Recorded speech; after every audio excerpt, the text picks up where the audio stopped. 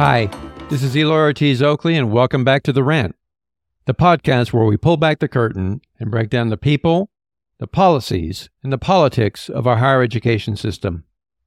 In this episode, we're going to spend some time breaking down the politics of higher education. I share my initial reactions to the SCOTUS ruling on race-conscious admissions and student loan debt relief, two topics that have dominated much of the higher education airspace for the last couple of years, and that's certainly been true of my airspace. And to give the appropriate disclaimer to my listeners, this episode and my comments here are not associated with my role leading the College Futures Foundation, but I'm sure many of what I'm about to say does align with the way that they think about this issue. And a warning that some of what I will say in this episode may be upsetting to some of my listeners, but hang in there with me. First, let me begin with affirmative action, or race-conscious admissions. There is certainly plenty to be upset about regarding SCOTUS and this decision, not the least of which is the reinforcing of privilege that these justices will continue to allow through this ruling, and also the complete disconnect between their own privileged experience coming from highly rejective, outrageously expensive law schools, and that of the rest of the country's experience in higher education. However, my main target today is not SCOTUS, but institutional leaders, faculty leaders, and policymakers. First, let me begin with college and university leaders. I've seen a flood of statements expressing indignation. They've surfaced at every corner of higher education, on social media, in my email. Outrage and disappointment are words that pop up most frequently in those statements. So to the majority of those leaders, I say to you, horse manure, or in other words, BS. If you are truly outraged, then drop the layers of discriminatory practices that your institutions continue to support and that negatively impact low-income learners and learners of color. What am I talking about? I'm talking about ending the use of standardized admissions and placement tests like the SAT, ACT, GRE, and AccuPlacer. These tests do nothing more than discriminate against low-income learners and learners of color. They have nothing to do with college preparation. So if you're truly indignant about the SCOTUS ruling, end the use of those practices. Stop withholding the transcripts of learners who can't pay their parking tickets or library fines or other ridiculous fee that you charge the learner. There's a reason why they can't afford to pay them. They are struggling to pay for the total cost of attending college. And it does them no good not to be able to access their transcript, because all that does is keep them from earning more money. So give them the opportunity to continue their learning, to access the transcripts for their learning so that they can continue to improve their economic well-being. That, in turn, will allow them to pay for more of the ridiculous fees that you charge them. Recruit and hire leaders of color and leaders who come from low-income backgrounds. These individuals, with their experiences, are best suited to foster learner-centered practices and better support learners of diverse backgrounds. Whether you're on the East Coast, the West Coast, or Middle America, having individuals who come from those experiences will better support learners of all backgrounds. Recruit, hire, and support faculty of color.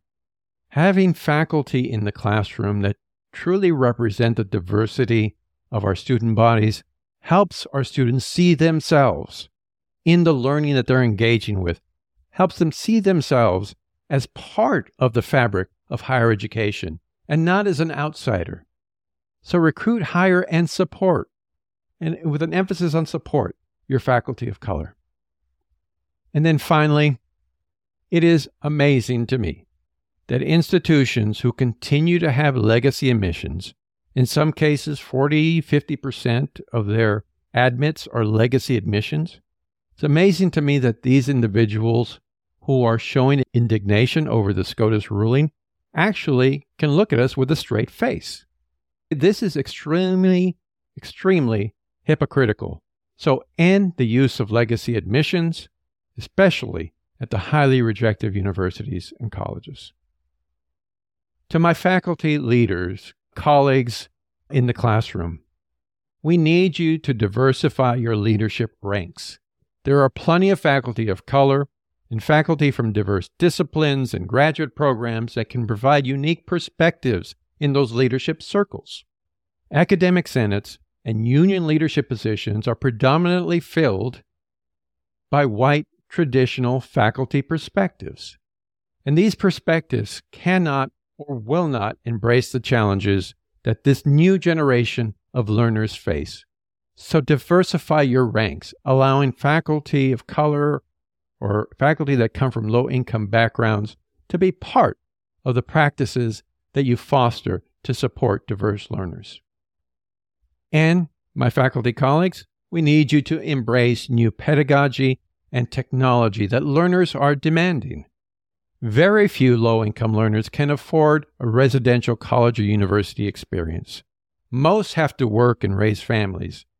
So quit finding excuses why it is too difficult to serve these learners and just embrace them. I have a suggestion to you. For those faculty who are at traditional colleges and four-year universities, invite your community college faculty to come in and actually talk to you about how to best serve diverse learners. This is what community college faculty specialize in. You want to talk about learning loss? Community college faculty face learning loss every day in their classroom, and they support those learners and get them ready to go to a four-year university. That's what they did for me. To my friends who are policymakers and other institutional leaders, embrace community college transfer students. Here's a newsflash, folks. Community college students are diverse. How about that? And why? Because our community colleges accept the top 100% of learners in their communities, and their communities are typically diverse. So, four-year universities, if you truly want and accept and embrace a diverse student body, well, guess what? Here's an easy path to that. Clarify and strengthen the transfer pathways for learners that are coming from your community colleges. Now, let me turn my attention to the SCOTUS decision on student loan debt forgiveness. Once again, privileged policymakers and policy wonks, and there's plenty out there on social media right now, are debating what makes good policy and who should benefit from government subsidies, and also who should pay for all this student loan debt. Those that are already buried with the debt caused by the failed higher education finance and accountability policies that these individuals promulgated in years past are not at the table and have no say in this. They're the ones straddled with the debt. They're the ones who are going to have a hard time building wealth and passing on that wealth for generations to come. Unlike the policymakers and the policy wonks who are having this debate, and they fail to recognize how many government subsidies they received, or institutional subsidies, or the subsidies that their wealthy families received to offset the cost of their education. They quickly forget about all of that. So let's not straddle this new generation of learner with debt that will ensure that their families never build the kind of wealth that we want for every person in this country. This SCOTUS decision further cripples the ability of low-income individuals and their families to build wealth. So let's find a way to either allow them to forgive the debt or give them an easier way to discharge the debt. Because again, this debt continues to haunt them throughout their life. I know personally, I've met many students, people in my family, who are carrying debt from institutions that promised them, sold them on an opportunity to get a job in a certain field. And that dream never materialized.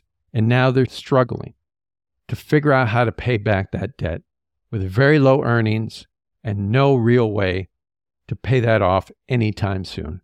So let's stop straddling this generation with the kind of debt that will ensure that they and their families never get a chance to achieve the American dream. And to institutions. Institutions are by and large complicit in the student loan debt problem, along with federal and state policymakers. They drive and fuel the rising cost of education with federally subsidized dollars that leaves the middle class and low-income learners holding the bag. Higher education leaders and administrators and faculty pay, as well as their programs, continue to rise in cost. They continue to see increases, and they try to pass this along to the learner and then ask the federal government or states to help subsidize that. That is absolutely the wrong direction to go, and we should no longer support and encourage that kind of behavior. It's no secret, folks, that the push for doubling the Pell is driven in part, not completely, but in part, because of the greed of institutions and not the concern for the learner. So, what do we do? Where do we go from here? First and foremost, elections matter. This generation of learners and young people must organize, vote, and demand accountability from lawmakers and college and university leaders. Vote both at the ballot box and with your feet. Reject institutions that ignore the rising cost of education or ignore the need to support learners or who continue to use predatory marketing practices to sell learners a dream that they can never fulfill. Reject those institutions. Go to institutions that open the door for you, that have a primary mission of making a college experience, a post-secondary experience, affordable. And reject siding with warring factions on campus, whether it's faculty or the administrators. These squabbles rarely put the students at the center. So, don't side with either faculty or administration. Side with learners. Organize yourselves and demand more. Hold states and institutions accountable for the total cost of education.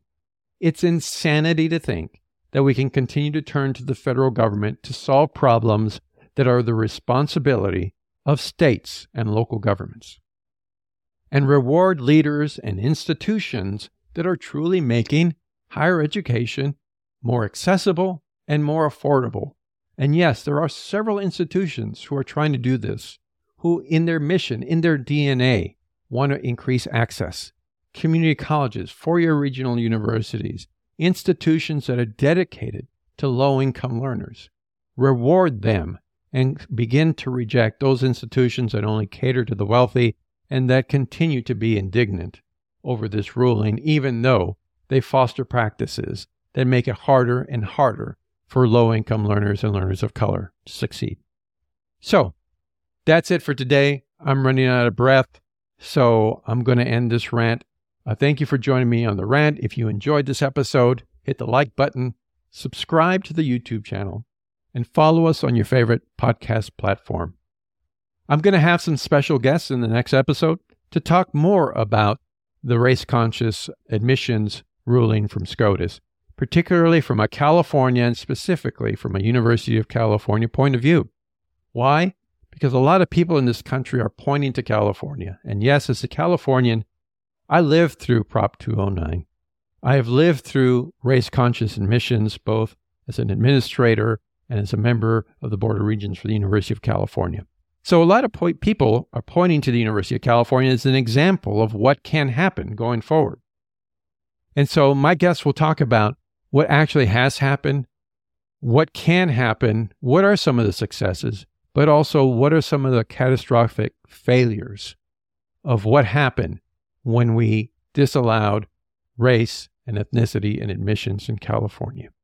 And I will say this, what we should expect for this country, based on SCOTUS's decision and based on California's experience, is this is going to have a devastating impact on Black learners, because that's what happened in California.